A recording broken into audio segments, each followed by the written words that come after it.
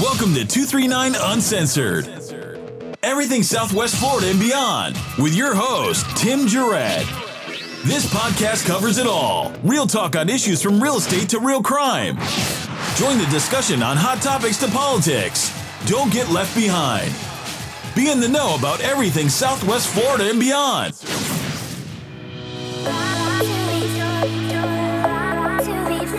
This episode of the 239 Uncensored podcast is proudly sponsored by Florida Pro Realty. If you are buying, selling, renting, or in need of property management, please give us a call or visit our website at www.floridaprореalty.com. Welcome. 239 Uncensored, everything Southwest Florida and beyond. And I want to let you know that we have a great podcast. This is going to be a very neat episode.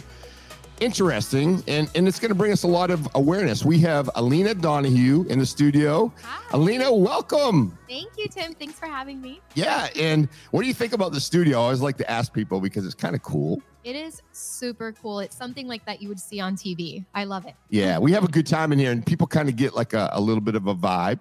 And we have Alina here because Alina is a human trafficking survivor. Yes. And this occurred pretty much in the 239 in Collier County, Naples, Florida. She's going to tell her story. And I think this is going to be a great, informative, inspirational story. And, Alina, let's go ahead and just, get right to it.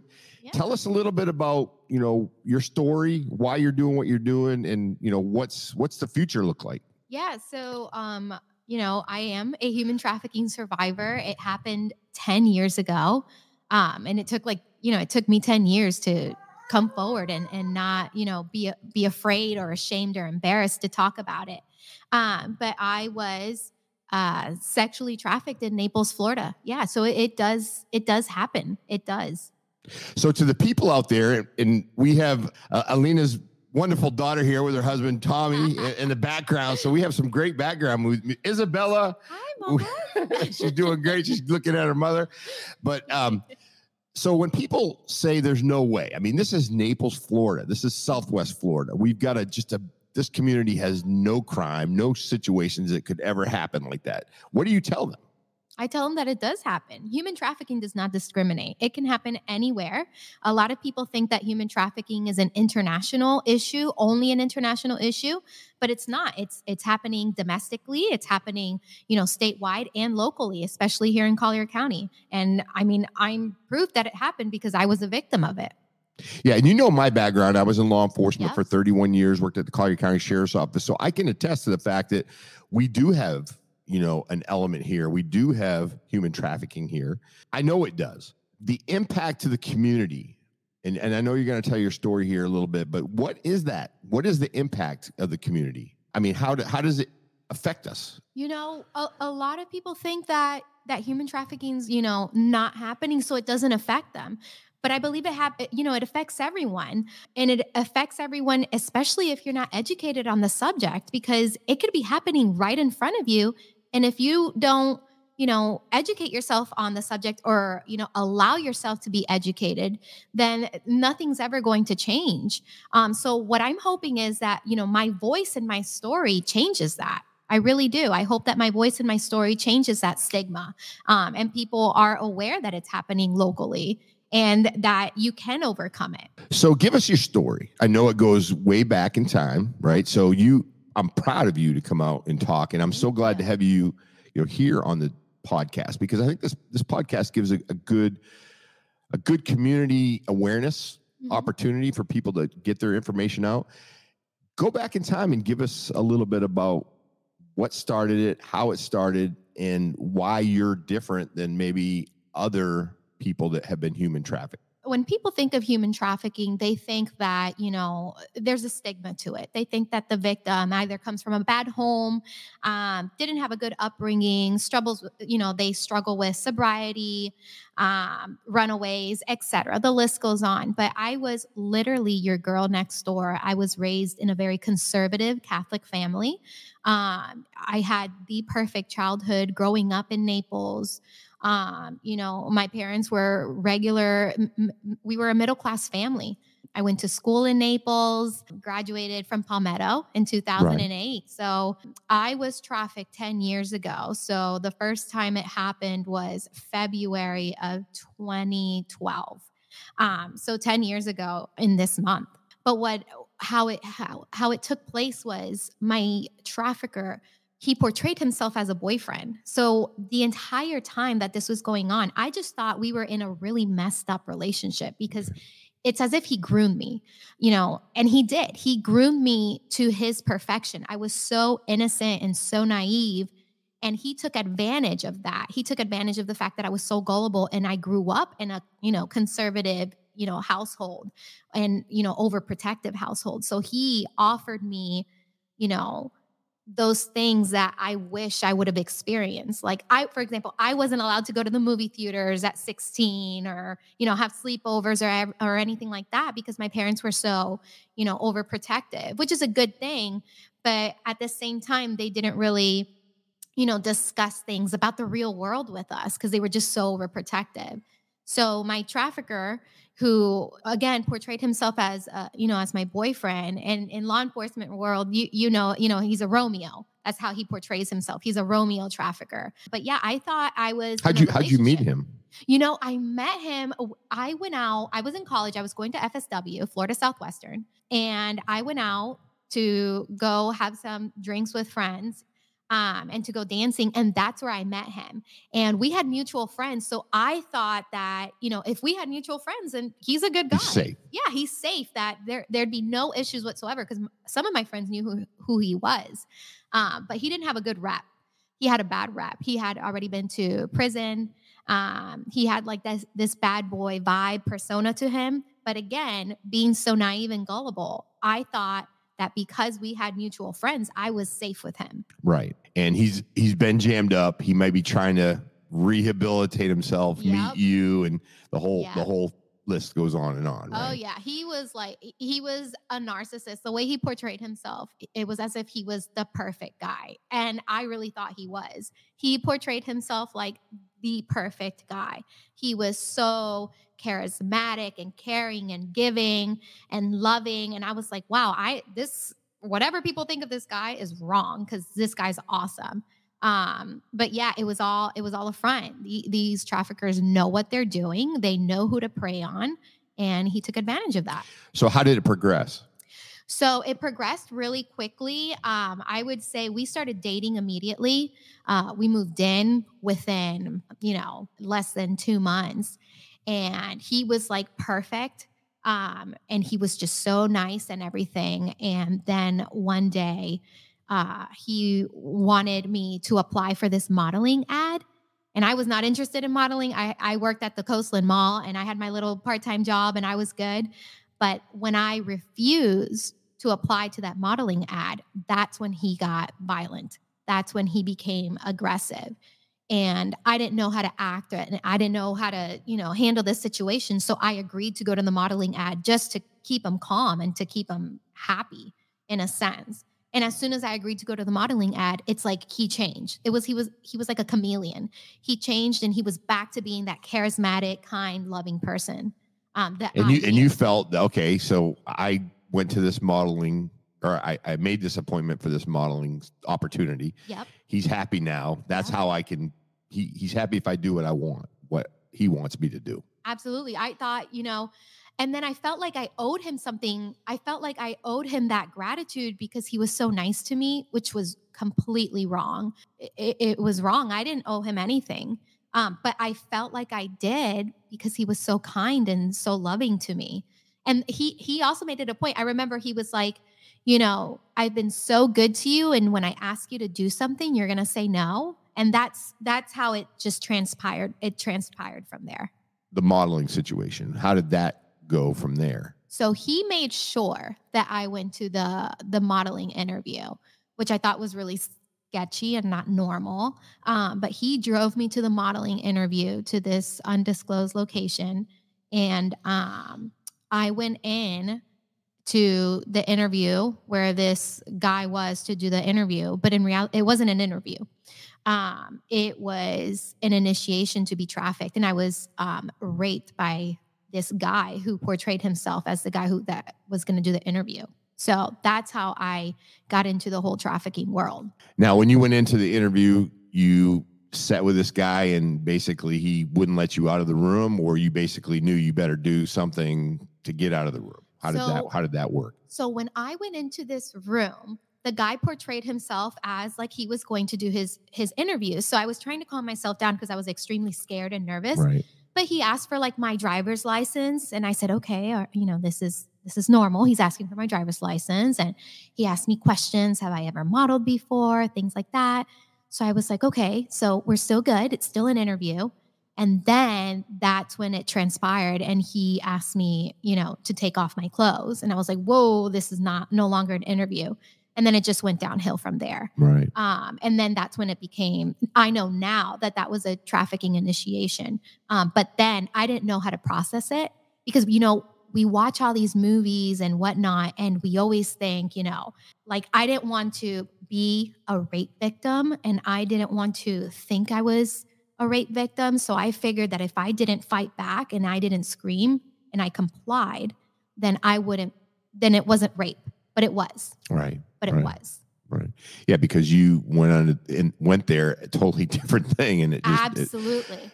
You made it through that interview uncomfortable. It wasn't an interview. You made it through that sexual battery that occurred on you. Yep. And then when you left the room, what did you do? Did you pick up the phone, and was he there waiting for you? When I left, he was in the parking lot waiting, and I ran to the car and I told him what just took place. And he said to me, he looked at me and he said, I don't know what you're crying about. He's like, this is work related. If it's not work related, let me know now. And that just means you cheated. So that's how the whole trafficking, it just started. He was in on it. Was there money exchange at that point? Not that I'm not on your end. Me. Yeah, not with me. I never. You don't know about what he was getting on the back end. Exactly. Okay. But yeah, even I was trafficked for a total of 8 months. And that's what I'm writing a book, and that's what my book is about. Yeah, we're going to talk all about that. Yeah. So it's going to be very, very interesting. But I was trafficked for a total of 8 months. Never saw any monetary from it. Like I never got anything from it. I had to give it all to my trafficker, any of the money. But yeah, it's a messed up world. That is for sure. And I want to bring light to it because again, it's important to bring light to it because it's a topic. Human trafficking is a topic that is so hot right now, and everyone wants. It's like all hands on deck, but no one wants to do the hard work, and no one wants to listen to the realities of it. It's just like. It's a topic that people want to be a part of, but no one wants, to really be a part of it. To know about the nitty gritty stuff that really goes on and how this has impacted you and other women. And it's just, I can just imagine. Absolutely. It's a dark world. And people need to realize, like, if you want to know and educate yourself on human trafficking, then you have to know it all. And the reality of it, it's not pretty. But if you want to learn about it, you have to know the nitty gritty of it. You have to know that bad things do happen. So once that was done, you met with your trafficker outside, wanted to perceive it as boyfriend, or he did at least, boyfriend-girlfriend relationship. What transpired next, I guess, to go through to the next point? I mean, how you didn't want to call law enforcement because at that point you didn't feel like it was truly a situation where you should call law enforcement, or you kind of wanted to save some embarrassment, or how did that So, here's the reason why I never contacted law enforcement. First of all, when I went into the room for the interview, the guy was like 6'4", and he looked like he was part of a biker gang. Like this guy was scary. And remember how I said at the beginning that he took my driver's license and I thought it was a legitimate interview because he grabbed my driver's license. Well, when the whole ordeal finished, he said, I now have your information. I know where you live. I know where your parents live, your family lives. So if you tell anyone, I will kill your family. And that's why I never went to law enforcement, because I was petrified. I mean, I'm telling you, this guy looked like he was like in a Hell's Angels gang. Like he was just so scary. And then me being naive and gullible, the fact that he now had my driver's license information, I was like, this guy's going to really harm my family. And being so close with my family, I was like, there is no way I'm saying anything, because I don't want nothing to happen to my family. Right. You had no reason not to believe he would technically do that. Yeah. Well, after he did what he did to me, there was no reason not to believe him, Now, were you of age at that point?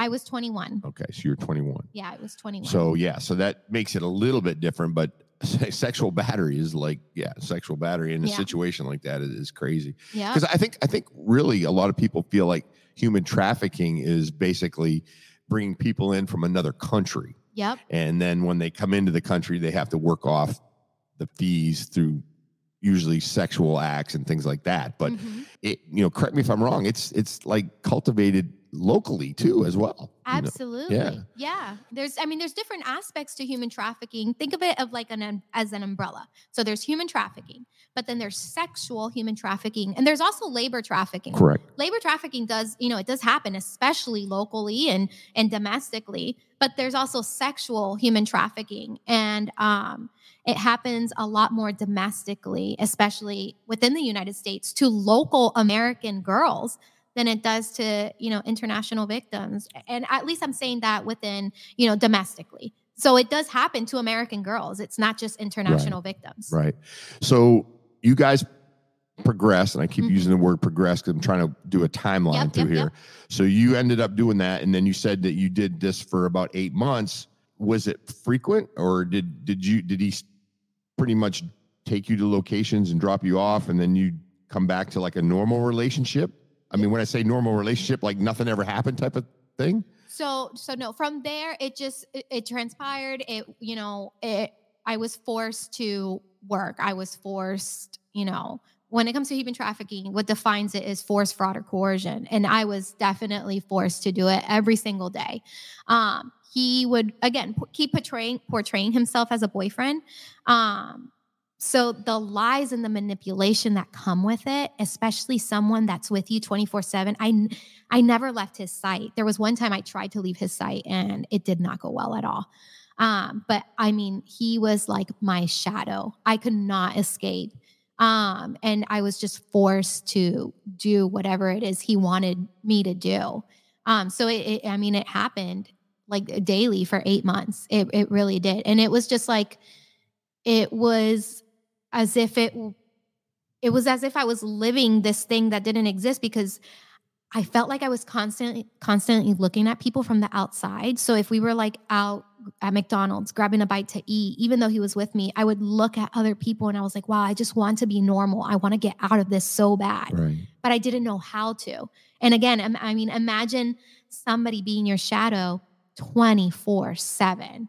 I mean, it starts taking a mental toll on you. It's emotionally draining. It's emotional abuse, physical abuse, sexual abuse. So you get to a point where, you just want it to end, but you don't know how it's going to end, and you think you're stuck. Right. Did you at any point, like, say, I guess, talk to like somebody close, or are you just that afraid not to do that? I mean, as you're going through, I'm just trying to put it in perspective here. When you're going through and you're like 8 months into this and you're doing this every day, when does that come to a point where you're like, this shit has got to stop? Oh yeah. So I was really close with my family, and he knew that. But being the narcissist that he was, he would control. So he would make sure that I would talk to my family, my sisters, my mom, because till this day, I still call my mom to say goodnight. And he knew that. So what he would do is he would make sure that I would talk to my family, and he would time it. He would tell me when to call them, and he would tell me how long to call them for, so that they thought nothing was wrong. So I'm telling you, every minute and second of my life for those 8 months was absolutely controlled by him. So he controlled my relationship with my family, with my friends. And just like an abuser, when it comes to domestic violence as well, he just started, removing me from, my family and my friends, and he just controlled everything. So even if I wanted to, how do I tell someone that, that I want out from what I'm doing, if he's telling me that what I'm doing is normal, and then he's also telling me if you tell anyone, they're going to think you're a prostitute. And I'm like, oh, well, I don't want that, because I'm not a prostitute. Yeah, and kind of like this web. Yeah. It's just like this web, and he's got you. Damned if you do, damned if you don't. Yeah, right. When did it start turning? I know it started turning criminal with some fraud and some Yep. things like that based on your story that you sent me. When did it start doing that? And then when did you start getting jammed up in that situation? I would say towards the end of it. So 6 months into it, whenever I'd tell him that I didn't want to, I didn't want to do what he wanted me to do, he would start giving me pills and ecstasy and whatnot. So I would comply. I would be compliant. But then like I said, he was a narcissist. He was a manipulator. So one day he was like, you know what? I don't want you to work anymore. And I still so gullible. And I was like, oh my God, thank God it's over. Well, there was always something to it. So he was like, I don't want you to work, but I want you to do A, B, and C for me. I have these credit cards and I want you to use them. And if you ask a victim in their moment of survival, right, of their daily survival, would you rather be in a room and wait for an undisclosed amount of men to come through that room and you don't know who's coming in through that room? Or would you rather just use a credit card at Walmart or, whatever store? I mean, it's a no-brainer. I'm going to use the credit cards. I'd rather use the credit cards than be in a room and not know who's coming in through that door. So it was a no-brainer to me.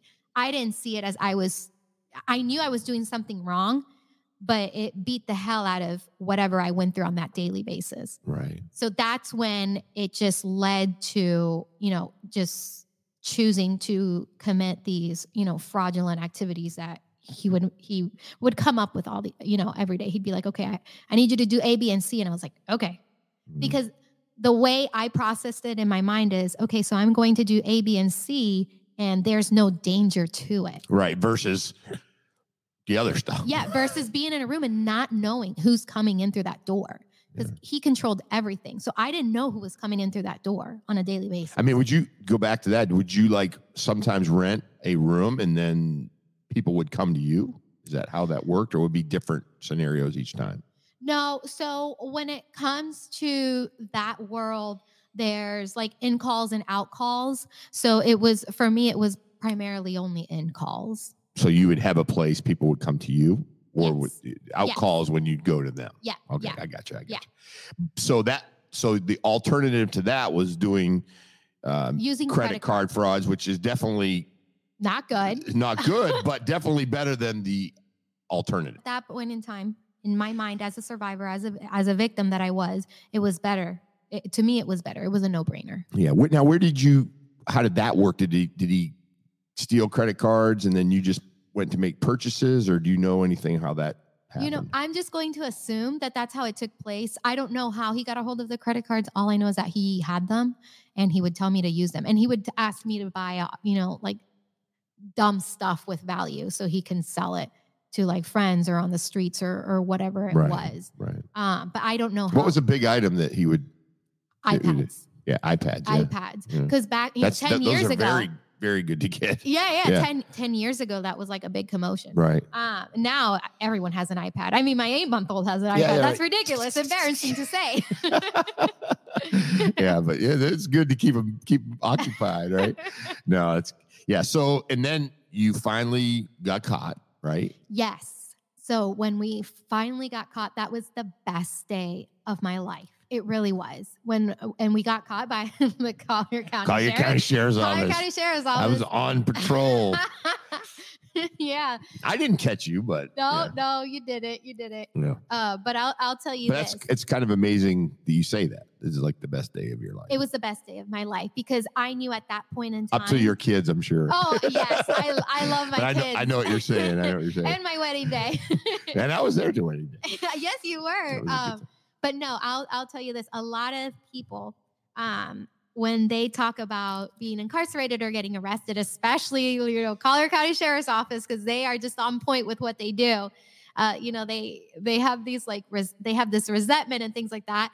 Till this day, I'll tell you, it was the best day of my life because even though they didn't know it, even though the Sheriff's Office didn't know it, they were removing me from that problem, which was my trafficker. They were removing him from me. Imagine being with somebody for 8 months nonstop every second of the day. And then you get arrested. And I remember the cop that arrested me, he was like, "You're going to jail, Missy." And I was like, "Hell yeah, I am." Like I'm good. Take me. Yeah, take me. I was good. And you know, I had no problem. And that's another thing. They, you know, they saw me smiling and they were like, "Oh, you know, just another one that thinks it's a joke." And it wasn't a joke. It was liberating to me. It was liberating. But at that point, you didn't tell him oh gosh, what was going on. You were No. just like, okay, whatever I got to do. No. Yeah, no. Whatever I needed to do to get the hell away from him, I did. But they didn't know it. And I never told the sheriff's office. I never told anyone about what happened to me because I just took that to the grave. I was just like, you know, I'll take it as a loss. It's done. It's over. And I'm going to rebuild my life. What was it? What were the charges and what was the thing that got you caught? Like, can you run us through that? So the charges were it was credit card fraud, Right. you know. It was that. It was multiple charges on credit card fraud. And what was the second question? Yeah, just I guess then you went to jail Yes. and you didn't bond out. You Nope. just stay there for a Yep. period of time, obviously. Yep. So my bond had been revoked because we had been arrested like a month and a half prior on the Okay. same charges. Okay.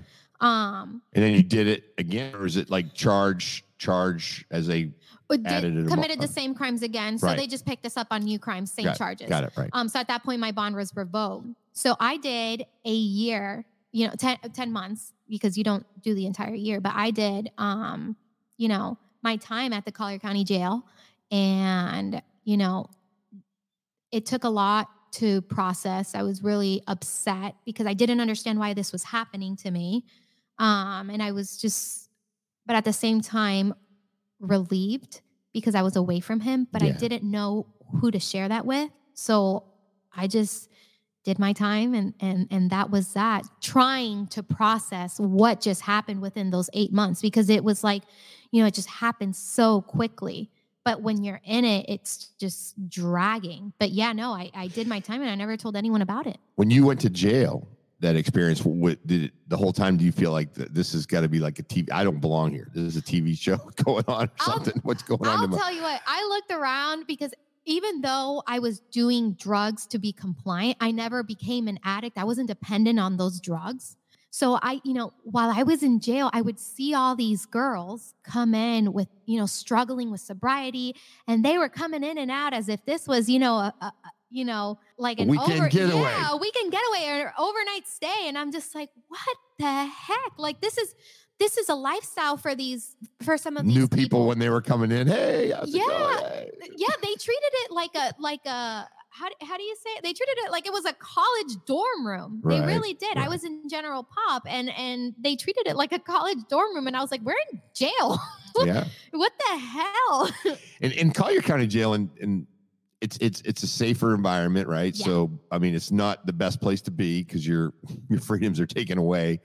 Probably clean, I'll tell you. well managed compared to most. Yeah, I'll tell you what, when like the girls from the East Coast would come, like if there was any girls from like Broward County that would come, they'd be like, this is a nice jail. And I was like, what's it like over there? They're like, bad. Yeah. Yeah. Wouldn't want to be involved in that. So that process, and then you did your time, Yep, did my time. and then how did it go from there? So I did my time. And when I got out of jail, I went back home. I promised my parents. First of all, I told my parents, I was like, listen, you know, I was in a really bad relationship. I did what he wanted me to do. And, you know, it was stupid decisions. And that's what landed me in jail. I never told my parents what really happened to me. Because I just couldn't bear breaking their hearts, especially my mother's. My mom is my everything. And my dad he passed away in 2020, but my dad was my hero. So the thought of breaking his heart, I was like, there's no way. So I just told them, you know, I did stupid stuff and that's what landed me in jail. So when I got out of jail, I just went back to being normal me. I was on probation. I paid my dues. I finished probation and I just did my best to reintegrate back into society. I mean, since then, I mean, I haven't gotten a speeding ticket, nothing. I mean, following the rules, like, you know, the reason there's a jail is so that when you go to jail, you learn from your bad mistakes and you integrate It's back not into a country society. club. Exactly. Well, I don't think a lot of people learn from their Correct mistakes. behavior. Exactly. I was scared straight. I was like, there's no way in hell I will ever go back to jail. And I learned from my mistakes, even though I was forced to do bad things. But yeah, no, I went back. I went back to school. I got a job, and I just tried to live my life as normal as can be while staying away from my trafficker, who has since deceased. Yes, that's really that was my next question. So when you got out of jail, did you have fear that your trafficker pass away while you were in jail? Or no, he passed away afterwards. Right. He passed away afterwards. And I listened to part of that and the information you gave me. Yeah. So when you got out, you must have been freaked out. Like, is he gonna come to my house? Is he gonna contact me? Yep. I was. And in my book, I go into detail about it. The encounters and whatnot. But no, I stayed true to what I wanted to do, which was stay away from anyone who was even remotely a bad influence. And I did. And I stuck to it. Good for you. I stuck to it. That's good. Now we're at a situation, and I know a little bit about what you've done and how you've helped out the community and things like that. Mm-hmm. Now we're in a situation when you got a little time, you were able to go to I think it was a seminar, symposium, or a conference or something at that point, and you got enlightened on some new laws and statutes that allow you to maybe clear up your record based on your status as human trafficking. How did that work? I believe that with my story, everything happened for a reason, and it was just destined. I came, into the presence of Linda Oberhaus, the CEO of the Shelter for Abused Women and Children in Naples, Florida. And she was the first person that I ever shared my story with. And when I shared my story with her, I don't know why, but I did. And she brought it to my attention that I was a human trafficking survivor. So that's kind of how that transpired. But she's the one that brought it to my attention. And she's like, you do realize that you qualify for this statute that helps human trafficking survivors get an expungement, because the statute states that if you can prove that you're a survivor of human trafficking and you were, and you were forced to commit these fraudulent crimes, on the alternative of being trafficked, then you can get an expungement. And she brought it to my attention, and we just went through it. And she let me know. She's like, it's never been used. The statute has never been used. So I don't know how it'll transpire. I don't know how it'll take place. But we did. We hired an attorney to help us with it. And then Sergeant Wade Williams at the Sheriff's Office, he helped me become classified as a victim. I showed him, I shared my story with him, and, he was in awe. He really was. He's like, wow. And my first trafficker, he's like, yeah, he was taken down by the Attorney General of Florida because he was, doing this to a lot of girls. Because I think what people are going to say is like, okay, you got caught, you got in trouble. Now I'm going to go back and use this as, human trafficking to get out of it. But what do you say to those people that maybe doubt, hey, this was something she chose to do at 21 years old? You know what? Again, get educated on human trafficking. Yeah, if there's human trafficking, in order for it to be human trafficking, there has to be force, fraud, or coercion. I was forced to do those sexual acts. And probably like all three of those. Yeah. I was forced, I was coerced, and there was fraud, because at the end of the day, I didn't make a dime out of, this fraudulent scheme that was going on. The trafficker did. So with my case, all three, and with a lot of cases, all three of those things come into play. And to those people that say, well, she chose, no, I didn't. I mean, I had a shadow 24/7. I didn't have a choice. Right. And that's a real thing. You don't have to be tied up to something in order to not have a choice. I mean, this guy just controlled every aspect of my life. So he removed my right to have a choice right then and there.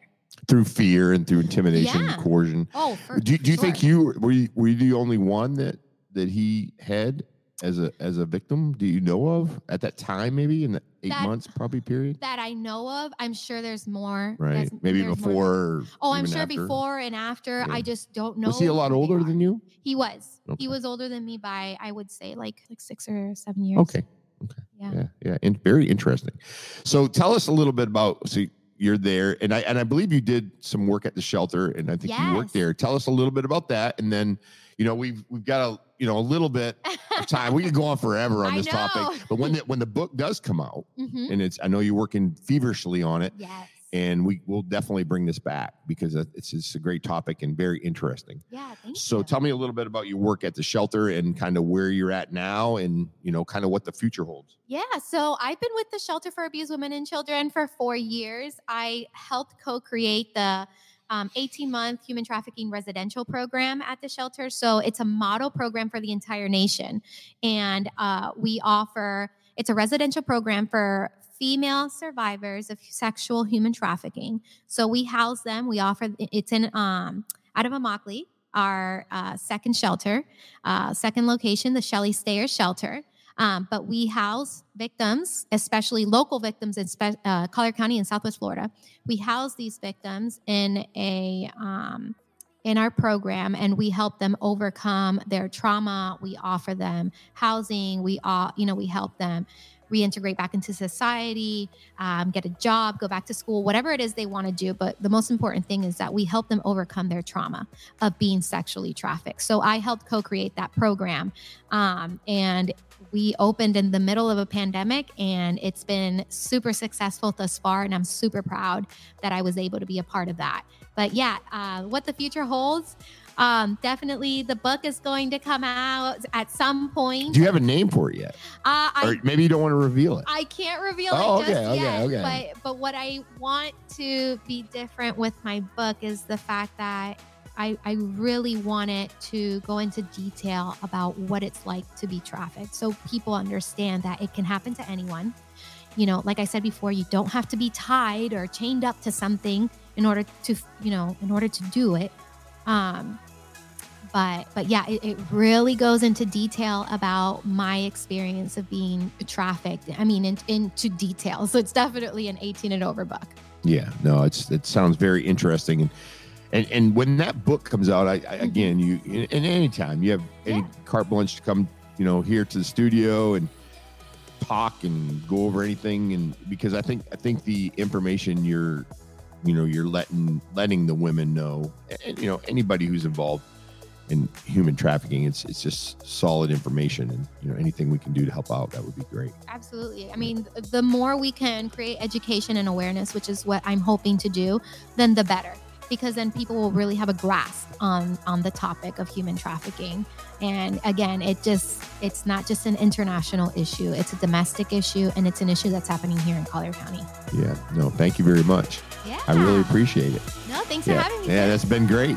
All right, 239 Uncensored, everything Southwest Florida and beyond. And this is episode 105. It's been great. And we always do a little thing in the middle. We are out. Thank you so much. This is great. Please make sure to download and listen to us on Apple, Spotify, and Google Podcasts. And don't forget to like and share on social media. This has been a Studio 239 production. That was fun.